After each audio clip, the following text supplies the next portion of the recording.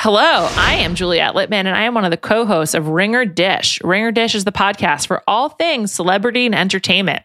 We've got you covered 3 days a week, so if your friends are sick of talking to you about, I don't know, celebrity real estate, or the latest with the royal family, or whatever Jennifer Lopez is up to, well, then you definitely should subscribe or follow Ringer Dish wherever you get your podcasts. On Mondays, you'll hear from me and Amanda Dobbins on Jam Session.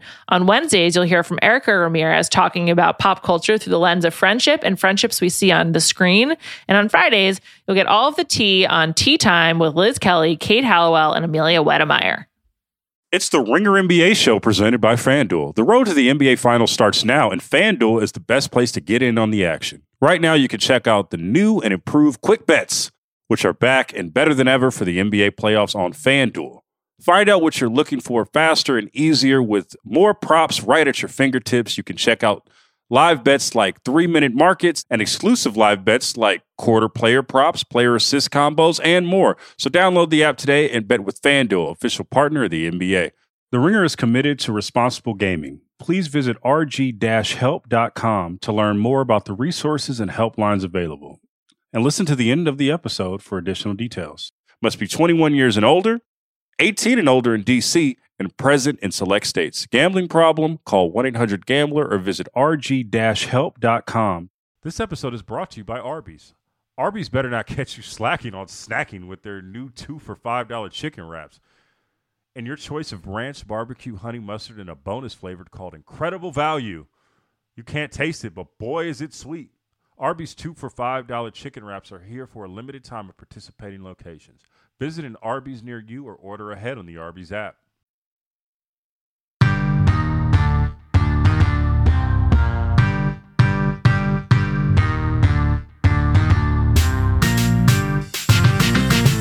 What's poppin'? Logan Murdoch here, Raja Bell there. Real Ones, Monday edition. Raja, I'm on the East Coast right now, and our producers are mad at me because they are all on the West Coast, and they have to wake up really early. But I gotta say, you got it really nice being set up being here on the East Coast, man. I have my breakfast here. I have my breakfast. I have my coffee. I have my whole vibes. Before the 10 o'clock pod, we usually go at noon Eastern. Raja, you got it made on the East Coast, bro.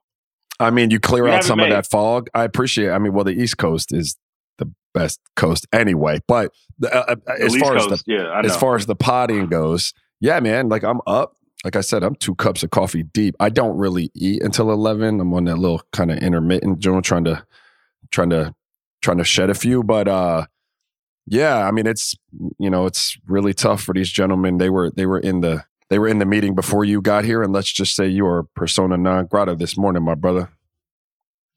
Okay, yeah, okay, that's fine. I got one as soon as I got on the riverside. I got a FU by all three of you. I don't even know why Raja said "fu" to me for no reason. I take any opportunity. Any opportunity I can bandwagon with someone else to do that, like consider it done. All right, man. Speaking of jumping on championship bandwagons, let's talk about the Eastern Conference and a trade. I could tell you were up early this morning. I could tell. That's smooth. I was up. That's smooth. I was locked in, all right. man, dog. All right, let's go. We got to get the season started. It's media days. Let's tap the fuck in. All right. Anyway, so Jrue Holiday traded to the Boston Celtics in the wake of the Damian Lillard trade, which we will get to in the next segment. But I want to talk about this Jrue Holiday trade because it was the arms race after the initial arms race, it seemed like happened, right? Everybody over the summer was trying to get Dame. And as soon as Jrue Holiday was in the deal, Jrue Holiday got traded to Portland. And as soon as I don't even think Jrue Holiday even touched down in Portland to do a physical or anything like that. But as soon as that happened, there was an arms race to get Jrue Holiday. I know the Celtics ended up getting him. Brian Windhorst had a really good piece talking about the teams that could be good for Jrue Holiday. I think the Warriors were included in that. The Celtics ended up getting him. The Boston Celtics trade away Robert Williams and Malcolm Brogdon for Jrue Holiday, and also some picks are in there as well. Does this, some of the streets are saying this, that this makes the Celtics the favorite in the Eastern Conference. Do you believe that to be the case, Raja? No, I don't believe this definitively makes them the favorites in the East. I think it brings them up to the Milwaukee level, because when Milwaukee swung the trade for Dame, we haven't discussed it on this pod, but I thought that made them the clear favorites in the East, whether that be fractionally or, to some degree, they were going to be the favorites in the East with those two. I think that this move for Jrue Holiday, when you put him with Tatum and Brown, and if Porzingis is healthy, I think this puts them in the conversation with Milwaukee again. I don't think it makes them necessarily the favorites in the East. I think the same. It's just that front court, man. I think that, Boston is really guard heavy. They have a lot of wings, and when it comes down to it, you see this is going to probably be the Eastern Conference Finals, at least on paper right now, right? So let's look at the Eastern Conference matchup with the Bucks and the Celtics. Now, the Celtics obviously have the wings of Tatum and Brown, but we all know this, the best player in the series always wins, and the best player will be Giannis, and he happens to play in the front court where you have a guy like Porzingis who isn't known for his defense, right? And then you have a guy like Al Horford, who at a point in time was known for his defense, but is getting a little long in the tooth. And that's not somebody you probably want to rely on during big stretches against a Giannis. And you traded away Robert Williams, one of your best defensive frontline pieces. I don't see that being a recipe for getting over the hump if you're playing Milwaukee in the Eastern Conference. Now, if they don't, it's a long season. If they don't face Milwaukee, they get they have another path to the finals, and I think that they're good. But as of right now, if you're putting the Celtics against the Bucks, I just don't see it, just based on roster construction and what I've seen out of the front court of Boston defensively on other teams. Yeah, well, I mean, if you were to get Boston and Milwaukee, it would be just a classic chess match of two contradicting types of rosters and styles that they want to play, right? And who would be able to force the other team, into their style of game more often would probably be the team that won. Obviously, you talk about Milwaukee's size and length. You're talking about across the board. Chris Middleton's a big guard, big wing. Giannis, Brook Lopez, Bobby Portis. You've got a lot of physicality and length defensively, and offensively as well. And then obviously the Celtics are more wing and perimeter oriented, if you will, and they're going to shoot a lot of threes. And sometimes that can be a challenge for length to get out there and defend that in some capacity, right? And so which one of those got the better of the other in that chess match would be an interesting thing to see play out. Now, when you throw Dame in the mix and you didn't have Marcus Smart and Jrue hadn't been traded for yet, I thought that was the part that would get me over the hump. Like in that type of chess match, Dame, there's really no answer for him over there in Boston. Like, that's the wild card, right? Like, you secured it, Milwaukee. Good for you. Then you go get Jrue, and Jrue is one of those guys that is a Swiss Army knife defensively and can do a good job on 1-2s and 3s given the opportunity. And so that makes it more interesting for me. And so, like, there's a little bit of an antidote there now. He's not Damian Lillard level, but he is a good offensive player, right? Yeah, he's really good. I don't mean to minimize that at all. But I think as I'm thinking about where he would be the most valuable in a series like that, it would probably be in an answer to Dame's offense. And so, I mean, it would be really, really interesting. That's why I said I thought Milwaukee had it. Milwaukee with the Dame piece was a trump card. Boom. I had them favorites in the East, whether they won it or not, favorites. And now you bring Jrue in, and it's interesting. Like, I tend to lean towards size and physicality and things like that, especially in the playoffs. But as we've seen the last couple of years, sometimes that's not it. You talked briefly on we haven't been able to talk about the trade yet. It's been a week. We talked about the Giannis-Dame partnership briefly. I want to dive deeper into that, right? Because everyone is talking about the pick and rolls and how they're going to play alongside each other. I think more than anything, this is just a great partnership, because even when you had a Middleton and a Jrue Holiday and you had all these guys surrounding Giannis. It was I feel like on a night in, night out basis in the postseason, it was who else is gonna show up offensively to kind of help alleviate the burden on Giannis in the postseason, right? Whenever, is it going to be Middleton on the night? Is it going to be Jrue Holiday on the night? Like, who is going to be the one that shows up? You're not going to have that when you have Dame Lillard on your team. Like, I remember a friend of the show, Kendrick Perkins, always says, you need a guy that's going to get a game for you. The Bucks now have two of those types of guys, right? And what I mean when I say get a game for you, the one that can score 50 and take over a game and win a crucial game on the road or at home, they have two guys that can do that. How important will that be for Giannis's time in Milwaukee? And in your mind, do you think that if Giannis sees this as like, oh, I think I could stick around for a few more years? Or how do you think this helps Giannis stay? Or how is this partnership going to flourish?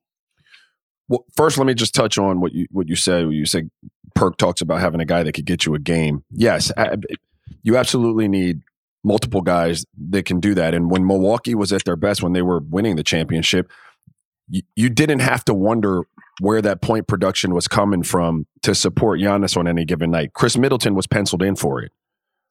Like he was the guy that was on the run, that was scoring the ball, having career years. And so you had a 1A, and 1 year when Giannis went out, like Chris Middleton won them the game with Giannis off the floor. So you had a 1A, 1B, or an A and a B, whatever you want to call that. And then last year, Chris had the injuries. He wasn't himself offensively. And so a lot of people stepped up, but you were hoping on any given night that one of those guys was going to step up.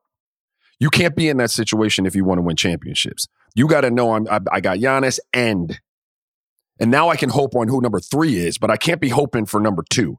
I got to know who number 2 is. Like, I got that in the bag, 1 and 2, and then we'll roll the dice on number 3. So I think, Dame gives them that in spades.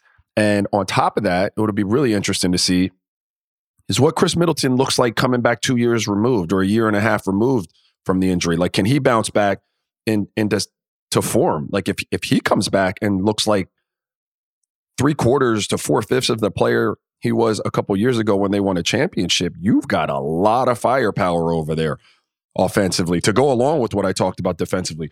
So let me get to the Giannis part. I think if you're Giannis, if I'm being fair to Giannis, he's probably still looking at the situation and seeing how the experiment kind of unfolds. Like, how does this work? And that's fair. But from the outside looking in, the Bucks have done everything they can to show Giannis that they mean business in his window of opportunity, and they will do whatever it takes to get him and that team as close to a championship as possible. Now, once we get that close, we got to catch some good breaks. Obviously, health is an issue, and players got to go out there and play and produce. But as far as what we can control as a front office and as an organization, we will spare no expense to get you where we need to go. And so I think they've done everything they can, and I do think that goes a long way with Giannis. I always think about what stars like this post the decision era, like stars like Giannis. I think about stars. I always bring up Luka in this as well, where players are so good that they put the pressure. We talk about this a lot on the Real Ones anyway. Where the players are so good, they put pressure on everyone around them, including the front office, to be great at all times. And I always think about the years before LeBron, left Cleveland to go to Miami. And there were a lot of these trades that did kind of seem like panic trades and things like that. And trying to get an Antoine Jameson or trying to get a Shaquille O'Neal way past his prime, right? And just to say, hey, LeBron, look, we're giving you these things. We're giving you these types of players. Don't you see us trying? And I always am weary of that with players with teams that are about to do that. I'm always looking at what the Mavericks are doing to help Luka. And I'm always looking at that for Giannis. But this is completely different than the pre-decision LeBron era where Cleveland is just getting people right. And I say that to say, if I could have a conversation with Giannis, it's like, yo, man, Milwaukee's out here trying to get they got you a Hall of Fame point guard. And still got tread on the tires, still can drop 60 on a given night, right? And it's giving you that help. the grass ain't always greener, as we know, Raja. Like if you try, and I get the fact of people, of him, maybe people being in his ear, or maybe him thinking like, hey man, I might need to be in a bigger market. I might need to for these types of all these different things. But if you get a Hall of Fame point guard, and that shows me, and I hope it shows him, that front office is legit, echoing everything that you said, Rob. That not only they're legit, they're going to continue to try to get people around you and not take you for granted. You can't promise that other teams will do that in this league. Well, yeah, you certainly. I mean, just look around at some of your peers that are in situations. Well, ask Dame Lillard when he gets there what that's like. Do you know what I mean? To be in a situation where, for whatever reason, and I'm not throwing any shade at anyone, but for whatever reason, over the course of an entire career, you can't find the necessary help, to get him over the hump. And so, I mean, he'll have a dude sitting right next to him that can answer that question. It's always tough, as a player when you're in it, to have great perspective. This is something that I realized, once I played. You're in it, you see it one way. There's very little ability to kind of step outside from yourself and look at it from someone else's angle, or from that 10,000 foot view. And so when you have the ability to do that, sometimes things look a lot different, And so I only say that to say, well, when you're a player, you just feel like,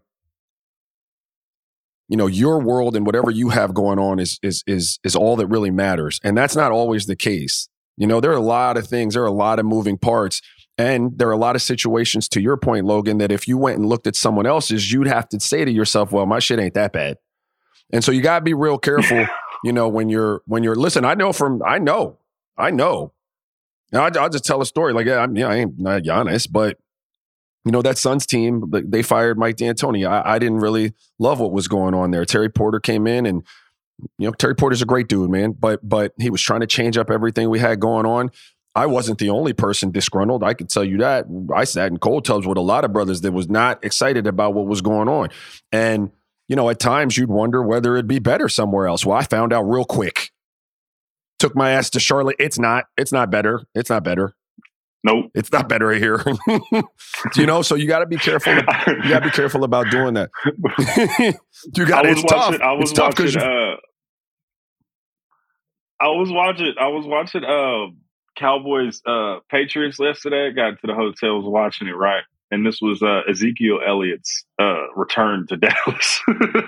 And if you see the score from yesterday, it tells you all you think you need to know. But there was so many zoom in shots of Ezekiel just depressed, just so sad about the current circumstances. He's looking up at the Jerry World screen like, this is bullshit. Right? But it is like that, right? You do feel that a lot. You do feel like that. Now, he's a little different than Giannis because, Zeke didn't really fully control his destiny because of where he was in his career versus where Giannis will be when he's got a decision to make. But I would just say again, Milwaukee has done everything they can, to my knowledge, to continue to put you in positions. Like they fired a coach that won a championship a couple years ago because for whatever reason they didn't think that was the answer moving forward. They've not been afraid in any capacity. They hopped in on a Dame deal that no one really saw him, as viable, players in. Got that done. They've kept the structure and the bones of the organization basically intact. Jrue is a tough piece to lose, but Jrue came into that once it was kind of established anyway, right? Jrue was the piece that got him over the hump, in my opinion, but a lot of that structure was already there. And so they were able to keep a lot of those pieces. I think that goes a long way. If I know Giannis, and I shouldn't say it like that because I don't fucking know Giannis, but if Giannis is who he appears to be in all of these press conferences and the way he handles himself and what he seems to put stock in, if that's who he really is, then I do think this goes a long way. And Giannis understands, hey man, this is now on me and my teammates and my coaching staff because they're doing their job. If you're Miami, how are you feeling at this moment? How do you? Are you like fuck? We could have got. If we just would put one more piece, we could have got. I'm on the. Before you get to your answer, I'm of the mind of like, I don't think with what the Blazers got for Dame from Milwaukee and what they were asking for from Miami, I don't think Miami would have been as good with Dame on the roster because they would have gutted that team. That would have everything that would have made them good. Their depth, all those things, right? What had to go to Portland if Miami were to be the one that did it? What were they asking for? They wanted to give up Tyler Hero. They wanted to, and I know that's something that you do on paper, but they didn't have the depth of a deal.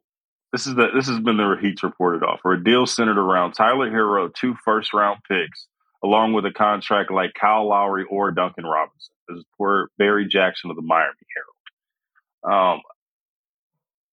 I don't see that. Roger's like, we got action. Are you with that trade? Do you want that to happen? Would you have been good to part with that?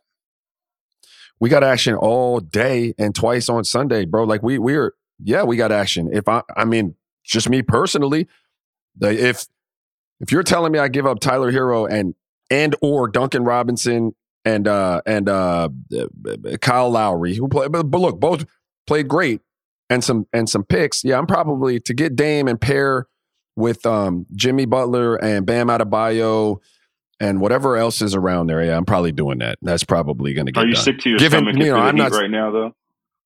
Absolutely sick to my stomach if I'm the Heat. Well, because not only did I not get him when I was that close to getting him, but he now stands in the way of the 2 teams were made better by the trade, right? Like 2 teams that we have to go through were made exponentially better by the trade. Milwaukee, because Dame was going to the Eastern Conference. Dame was going to the Eastern Conference. He was not going to the West, and there was an arms race to get him for that fact only, right? Because like they weren't going to trade him. The Blazers were going to trade him to the Lakers. Milwaukee and Boston are now better than they were, right? You know, so yes, if I'm the Heat now, if the Heat were like, look, that's too rich for our blood, I can disagree with you, but you know, ultimately, if that's where they were, then hey, they're probably not. You know, they feel good about it, and they quite frankly should. Like they are one of those teams that, you know, are very particular about what they do, and they feel really comfortable with some of the pieces, even if they don't look like, you know, the best pieces on paper. They feel great about their system and their development and how the fit works and their ability to get from point A to point B throughout the course of a season. So in the playoffs, they're viable. I got no beef with that. I'm not knocking that at all. But if you're telling me it was going to take Tyler Hero and or Duncan Robinson and Kyle Lowry, Raja, yeah, dog, let's make that happen. Yeah, it's going to be a fun season, man. It's going to be a fucking fun season. I'm really excited I'm really excited to see how the Eastern Conference plays out and all of these things. Raja, before we get to the next segment, you brought this to the chat's attention because, you know, Kerm and Kai are probably half asleep at this point. They weren't, you know, probably able to get through to this. But when you deliver the news that James Harden is a no-show at Media Day to the chat, to the group, he is pulling this again. This is something that we have talked about pre-pods throughout the summer and on the group chat periodically. You have thoughts, Raja? Let's get to them. What do you got to say about this, man? What's on your mind? Well, I'm not hella fired up. I'm just disappointed. I'm disappointed in James Harden. I don't know that I've ever been a James Harden stan, but I was never a James Harden hater, and I appreciate, you know, him as a player and his skill set and so on and so forth. But the way he's moved over the last few years, you know, it's starting to wear thin on me. I could support it, you know, once you saying, hey man, this is a situation not unlike Dame's, where I've been here for a long time. I've given my heart and soul. You know, my career is closer to the end than it is to the beginning. Can we agree to disagree and just send me on my way, man? Can we figure this out? Here's where I'd like to go. You pull that, as a guy who's invested in and got as much equity in the league as James Harden, okay. But you pull it twice in a situation where you forced your way, to this team. It was going to be a super team, and by most accounts from the people I knew in the situation, you weren't holding up your end of the bargain in terms of what everyone thought this was going to be, and you're kind of stepping outside of that, asking for it to be something else, and now you're pissed and you want to take your ball and go home again. Now I'm kind of looking at you a little sideways. They move you to where you want to go, and you going to talk that shit a third time? Bro, now I'm out. Now you're again, this is a bad look, and I very rarely say that players leveraging the power that's been collectively bargained. I rarely say that it's a bad look because it is what it is, but this is a bad look. My thing with it, and I want to preface by saying I think that James Harden is a phenomenal talent, one of the greatest shooting guards I've ever seen with a basketball, especially one of the best, the guys that can like really carry an offense by himself. But I gotta say, he might be the most disillusioned superstar we have in the game right now. And not only disillusioned, but there seems to be no self-awareness at all from this dude, especially over the last couple of years, right? Because on one hand, you could say this, oh yeah, I'm about my bread, I'm about to get my money. Nope, you actually turned down a max extension. You weren't really about that, right? Then you say someone lied to you, which there's a bit more nuance to that. What happened in Philly? They couldn't talk to you because they got fined last time for tampering and trying to get you a deal. And it looked very fishy to the league office. So they were trying to follow the rules so they can get you a deal. And then even if you did feel like you were wronged or lied to and all that stuff, you pick up your option and take away all of your leverage, right? So on all accounts, and we didn't even talk about the fact that you're really just out here like letting down your teammates by opting in and then not showing up to camp. That's not what a leader does. Straight up, it's not what a leader does. And then you expect to get traded to the place that you want to get traded. You want to get traded to the Clippers? Come on, bro, stop it. After you just showed your ass to the whole league for the third time in the third straight year. Like, also, Raja, he got everything that he says that he wanted. You know how we just talked about how the Blazers weren't going to trade Dame to a Western Conference team or in division like they were going to trade. Nah, man, the Nets were so fed up with the shit that you were doing that they traded you in their division. They traded you miles down the road. Miles. Hey, man, take your ass. Go ahead, man. Train ride. You get a train ride. The Acela Express. You know the fucking vibes. Shout out, Ra. But yeah. It's just when I think about this, and you can do that when you're.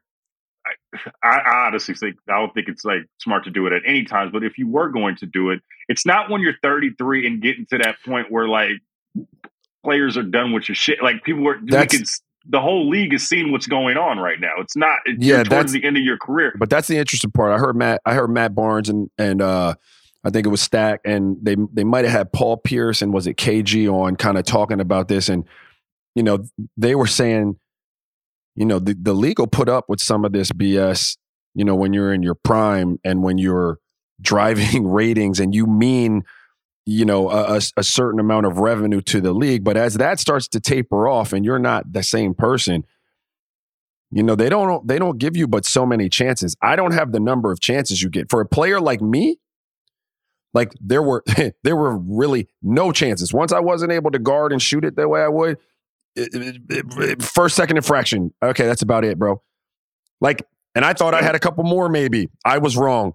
They were like, nah, bro. Like you ain't worth it. You're not worth that now. Sorry. And so I only say that for James because most of us think that we're still more valuable than we are. And you think that this ain't going to be the infraction where they draw the line and say, hey, man, we're not willing to put up with it anymore. You always think, now I got a little bit more rope. Be careful, my boy. Be careful because he doesn't represent the same thing he represented the teams 4 years ago, 3 years ago, 3 years ago, let's be fair, 3 years ago. He doesn't represent. He had a good playoff run and all of that, but you won't be getting better from here. You're not going to be getting, less injured as you continue to get older. You're not going to be in appreciatively better shape as you get older. Like that, do you know what I mean? So just be careful. Raja, have you ever seen a trade request, or not even a trade request, a guy calling out his GM and his boss at a club, calling his boss a liar with the bottle service ladies? Have you ever seen something like that? Like, what the hell is going on? Like, what are you doing? You're acting like this is the delusional part, though, Raja, because you think that's going to help you. You think that's going to make the person want to facilitate a trade, or if you do get a trade, is someone going to fuck with you? Like, the league sees this. We all saw this and laughed.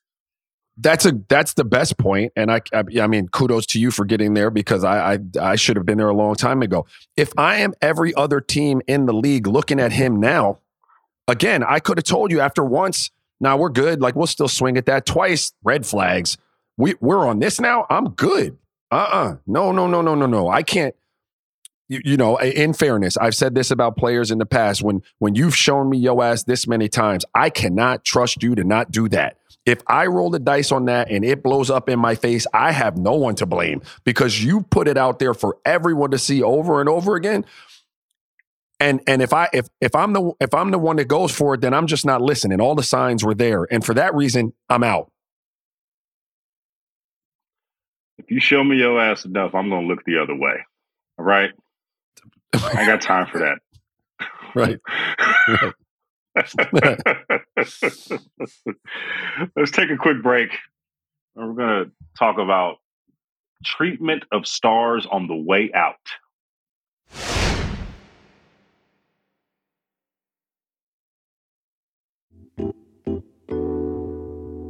The NBA season is almost here, so make sure you are ready for tip with FanDuel, America's #1 sportsbook. New customers get $200 in free bets guaranteed when you place your first $5 bet. That's $200 in bonus bets, win or lose.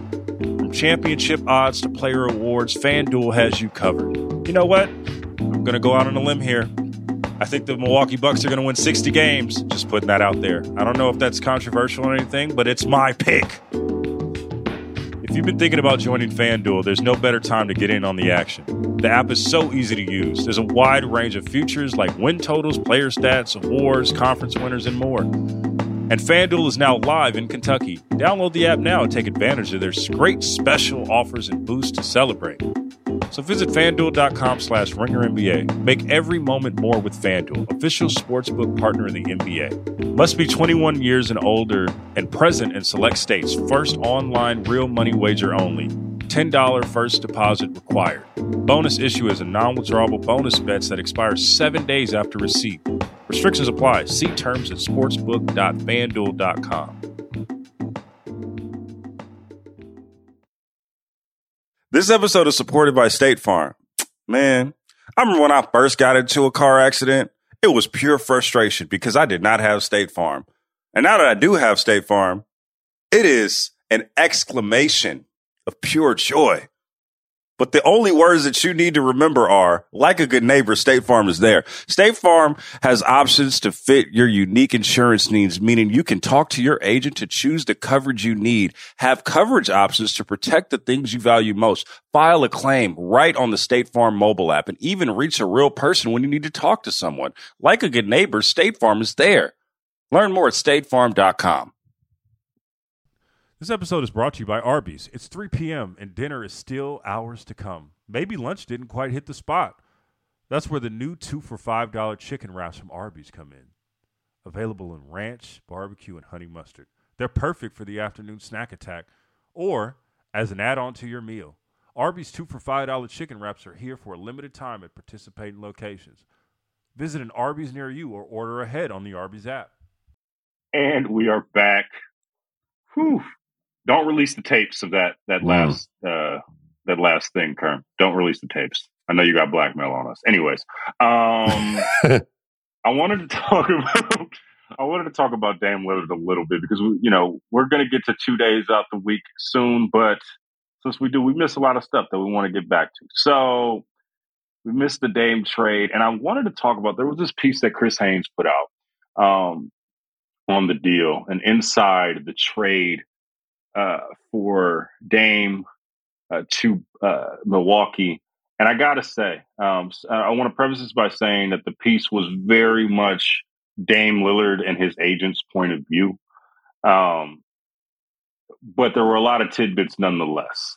One of which, it basically tells the story of how Dame is going through this trade process and how he initially wanted to go to Miami.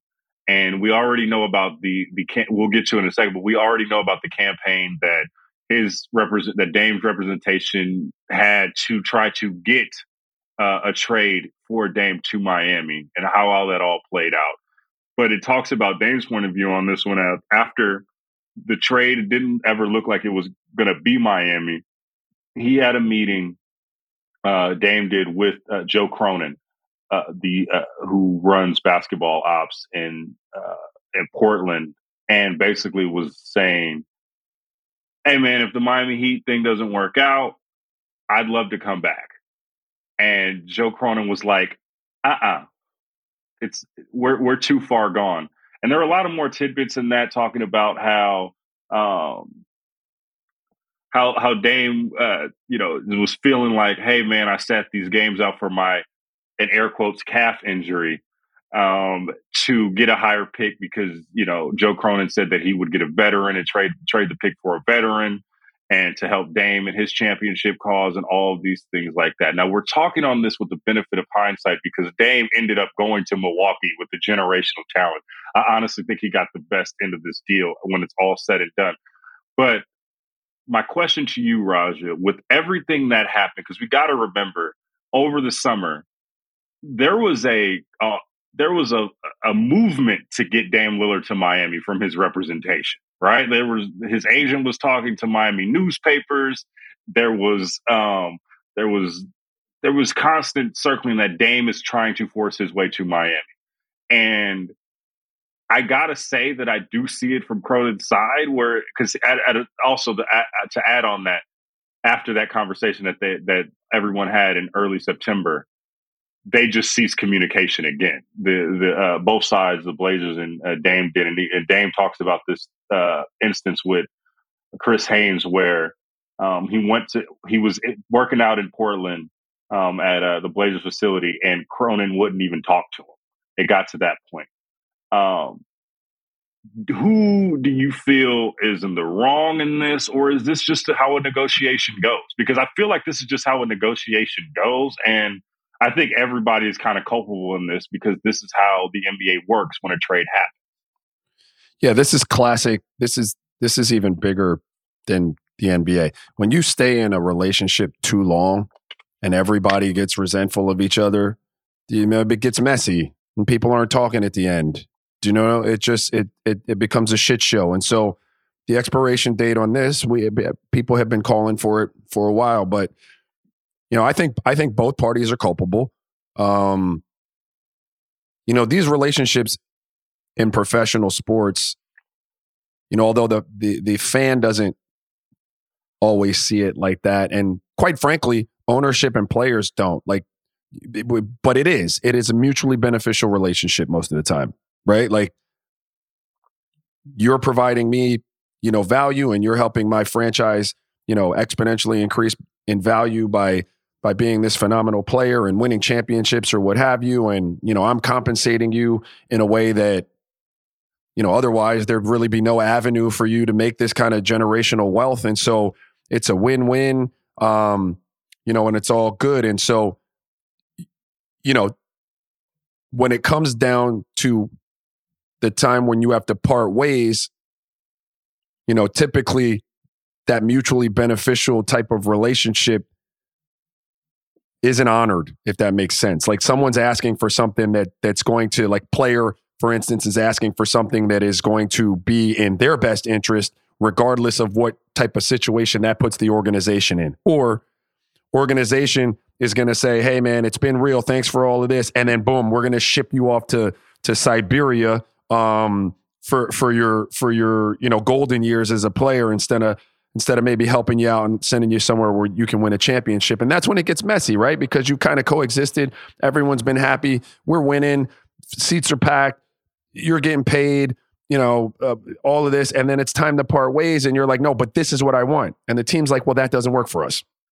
Or the team's like, we're sending you there. And you're like, man, don't fucking do that to me, man. I've been a good soldier, And so that's where it starts to get messy, where that relationship at the end, everyone wants I say this, my wife has friends that have had relationships kind of fall apart on them. They've been marriages that you look at from the outside, and the two people, seem to really get along and like each other. And, she said to me before, like, no, this is, when they go their separate ways, it's going to be good. It's going to work. Like, they understand. I'm like, nope, no, it's not.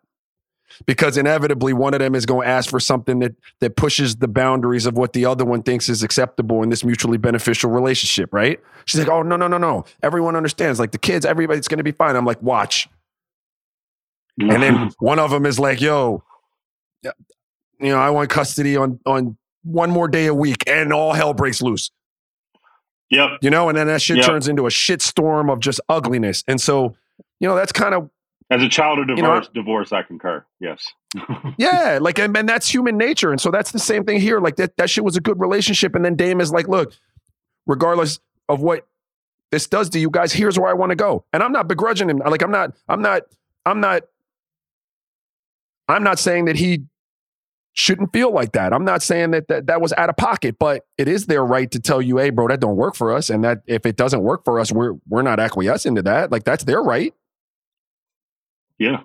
And, I also want to put it in context, like, when a deal is happening and an agent is, kind of trying to force their client to go somewhere, which is like what an agent is supposed to do. Don't get it messed up. This is what it is.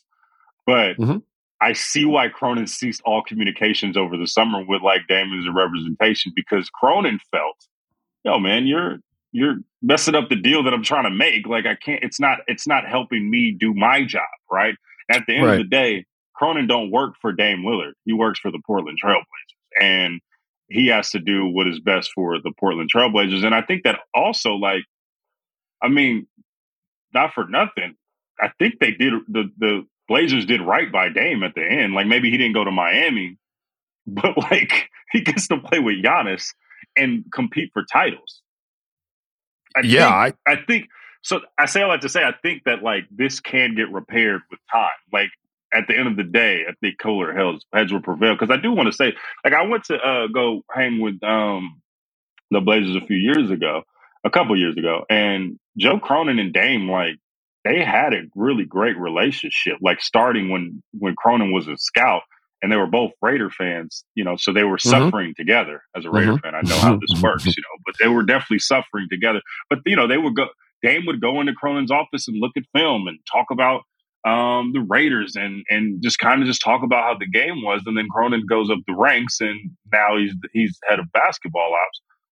And so I say all that to say, like, I do think that there's a resolution here at some point, but this is the game. This is how it is. Like, when you talk about business relationships in the NBA, like, it's a business at the end of the day. Like, we can be cool, but at the end of the day, business is business. That's what it is.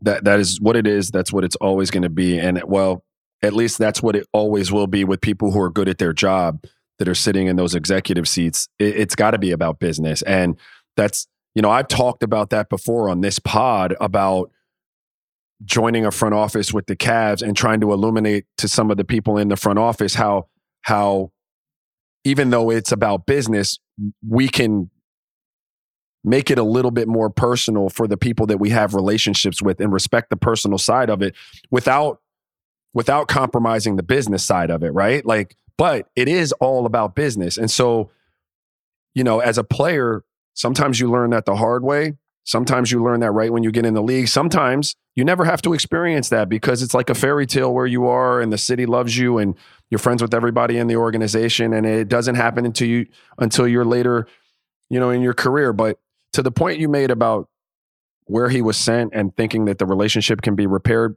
Most relationships, in the NBA can be repaired. A lot of times you see a guy leave somewhere, again, he's in the middle of his career or at the end of his career, he's still in it. He can't have this 10,000 foot view of it. Same with the guy who traded him, and everybody's pissed and upset. And you let a few years go by, and those relationships are mended, especially in a situation like this, to the point you made. He winds up in a great situation, like a phenomenal situation. Now, I'm not sure exactly what his desire was. Was it to chase a championship or to live in Miami? I tend to lean towards chase a championship. And if that was it, I think you landed in, I mean, that's one of the best, like top 5 places to try to achieve that goal, I would say. And so, yeah. I think that they're the favorite to win the title this year. I'm sorry. Looking on paper, I think they're definitely the favorite to come out of the Eastern Conference. I don't care what the Celtics did. Well, a lot of places, if he wound up there, he would have tipped the scale for them, right? So I'm just looking at top 5 in terms of, those particular destinations where if he lands with them, oh yeah, we can see you winning the chip. So yeah, man, I think, I think it'll be fine, and I think Dame, understands deep down, that his business. The interesting part for me, and I don't know how teams get to this, because, with agents, I get why players come out and say here's where they want to go, but it doesn't help. It doesn't help getting you there in some instances when you've probably lessens your leverage, honestly. Well, yeah, no, I'm saying now it's worked out for some people. So like I was reluctant to just flat out say that, because sometimes the pressures of it, and contractually you're in a situation where, don't trade for me, dude. I'll never come there. And so that's where they wind up. You know what I mean? Like I'll never stay. So they wind up forcing their way to said place. But, in situations where you don't have that leverage, I don't understand how working out in public as an individual entity, meaning the player and his camp, makes any sense. Like if you really were trying to achieve that, like just work behind the scenes with the team in that regard to you know what I mean? Where they can still do their job and try to leverage everything they can in return for you. I mean, I think about, to that point, I think about when, in summer 2019, when out of nowhere, Oklahoma City was like, we're going to rebuild, like we see these 2 guys that, that we kind of reached into the road with Russell Westbrook and Paul George. And they basically, Paul George was like at the last minute, like, I want to go to the Clippers. And they facilitated a deal off of that, right? Got Shai Gilgeous-Alexander. Now it helped. Shai was on the Clippers at that point, and that was a great asset, right? Like that definitely helped. But there is a way you can do that. But I mean, with Aaron Goodwin, who's one of the best agents of all time, that's not his style. He is, if you look at his track record throughout his career, he is a guy that will put the pressure on him and speak for his client in the press. It's happened with Dame Lillard. It has happened with Gary Payton. It has happened throughout a lot of his clients' career. Like that's just how he rolls. And that's how it kind of crumbled. But like also it didn't crumble in a bad way. He went to go play with Giannis. That's what I keep going back to.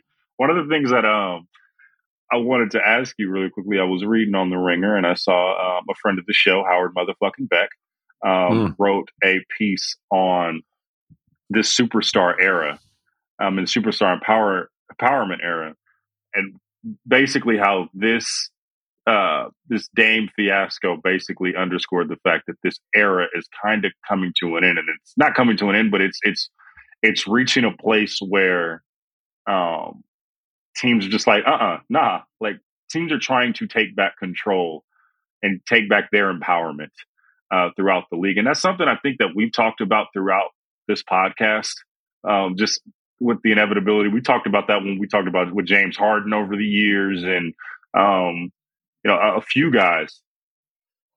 Is this a symptom? Is this a symptom of that era ending, or is this is just kind of how it's always been when it comes to trading? Like, where do you, is this like a change of the guard that a player can't go where he thinks, where he wanted to go in the beginning? Like, where do you see that right now?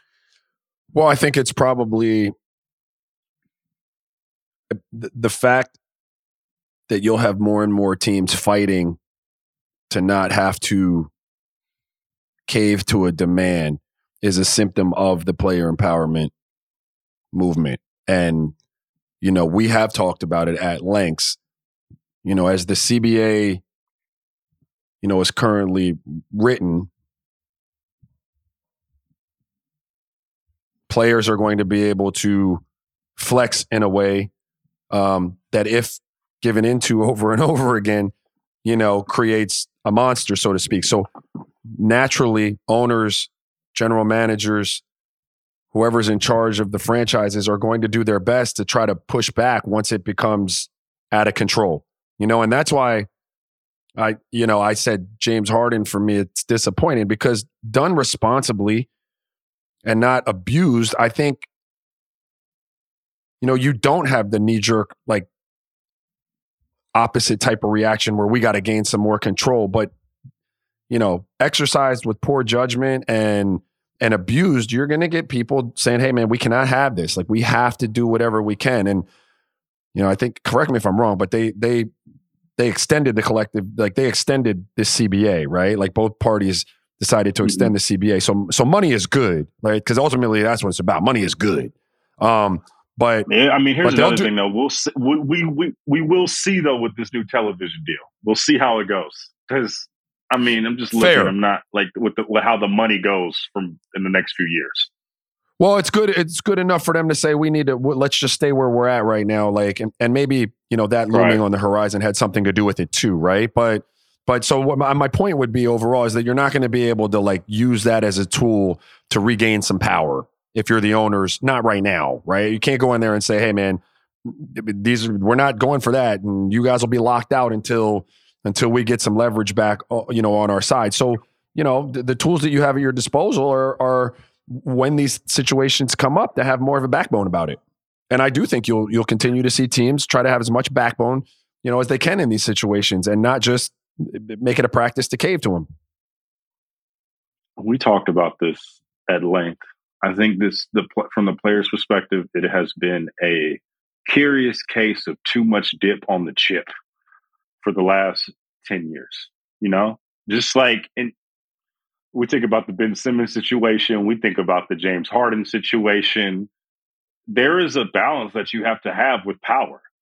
You can only have so much of it where you're these teams are getting up off the mat. They're like, fuck that. Especially as this era of players are getting older, and they're like, we don't have to deal with this, bro. What are we gonna do? You're gonna have a year, and then you're gonna get disgruntled again, and then you're gonna want to leave. We're not gonna try to deal with that specifically with this group of player, right? Luka goes on the market. Yeah, there's gonna be concessions made for show, but it's not gonna be. I think with a lot of players, I think there might have been inflated sense of value. We're seeing that right now with James Harden. We're seeing that with the multitude of guys around the league.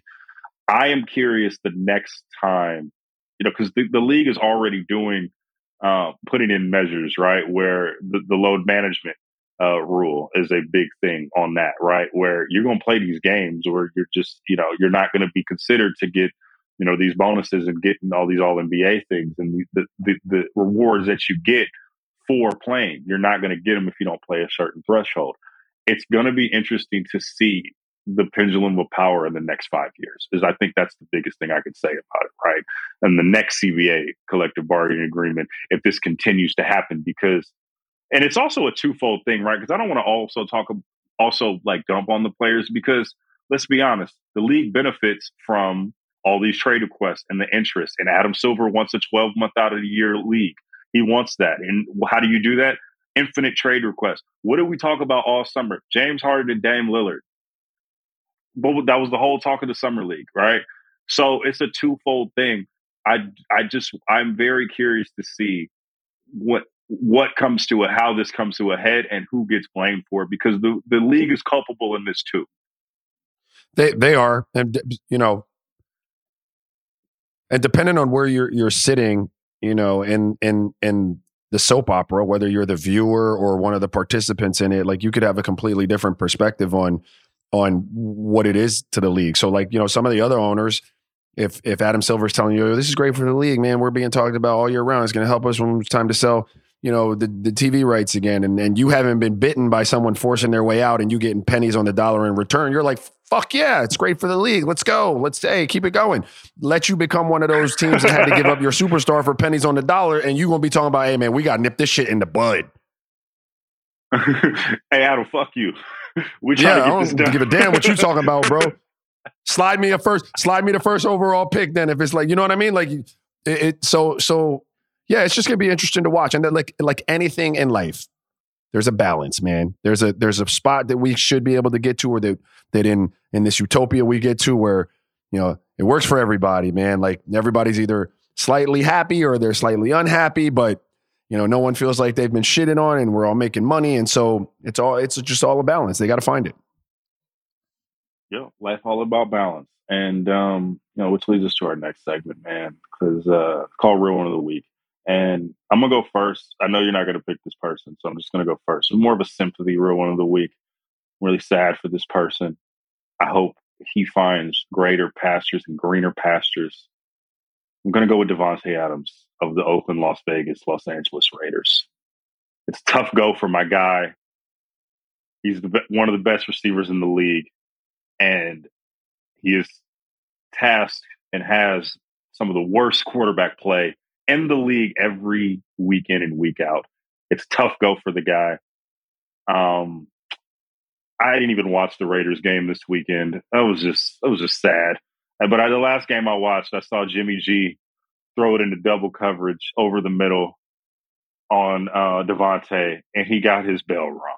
And I was like, why you got to do that, dude? Why can't you just throw it to the best receiver in the league? Like, why can't you throw it when he's open? Why do you have to throw it in the get him killed? And that's been every week for Davante Adams. And I just hope he finds peace. And honestly, he's not going to find peace unless it's with another team. And this is also me saying I've given up on the Oakland, Las Vegas, Los Angeles Raiders, Raja.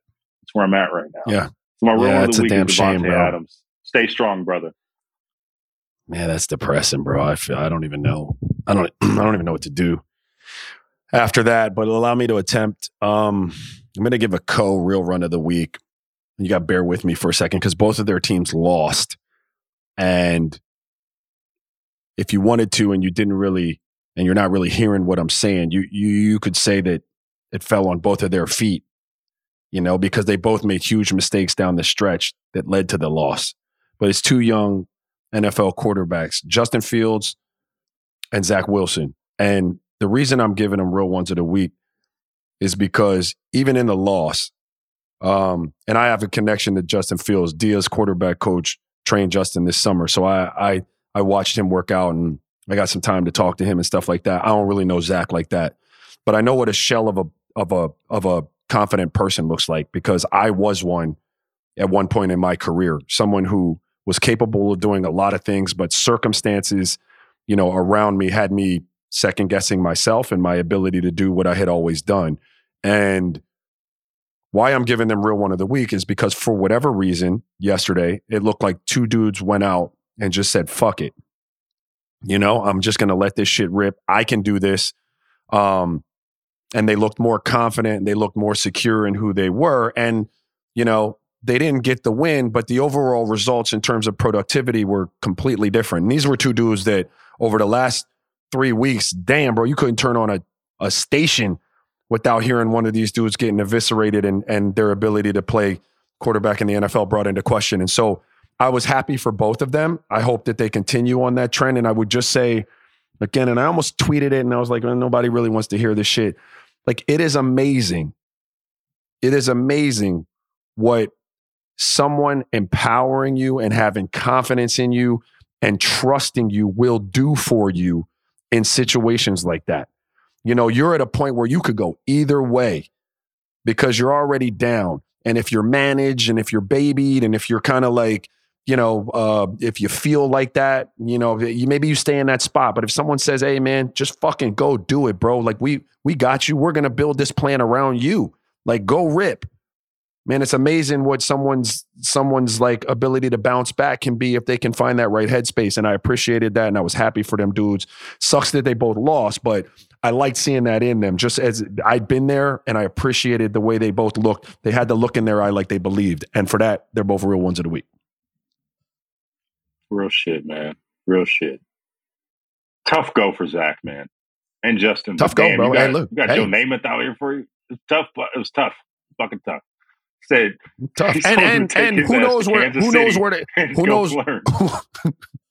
where they go from here, you know? But hopefully that's a step. And they can continue to get the support, you know, and you know, it's up from there. That's what I hope for him, man. Because there's shit, football, basketball, baseball. Like, I hate to see young players in that headspace because it's not about skill level all the time. A lot of times it's got more to do, you know, with other shit than that.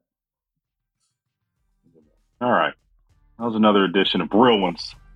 We'll see you guys next week. We're just trucking along. We're ready to go. You know, tap in. Season starting soon. Talk to y'all later. Bye.